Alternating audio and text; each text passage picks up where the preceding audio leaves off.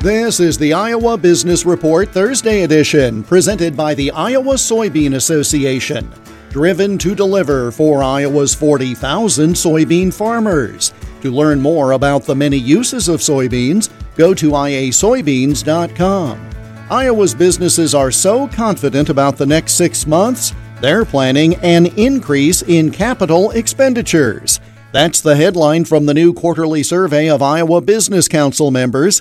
Joe Murphy is IBC president. Without question, all of these things fuel the other item. Sales fuels capital spending fuels employment. And I think it's a really important metric to note. And I think it's a really positive position that we continue to find ourselves in. And we're projecting a positive outlook. We're down just a quarter of a point from where we were from the previous quarter, still well above the threshold of 50 index points. We're at 59.65 index points. We've really reached a good flow here in our economic conditions in Iowa. We had a few quarters, even though they were high and filled with optimism, where we were sort of yo-yoing up maybe to the mid to upper 60s and then back down to the lower 60s. The fact that we've had a couple of quarters now of substantiated expectations that haven't gone up and gone down, we're removing the mania, if you will, on that, I think is a further indication of how fiscally strong our economy is in Iowa, but how responsible our companies are handling,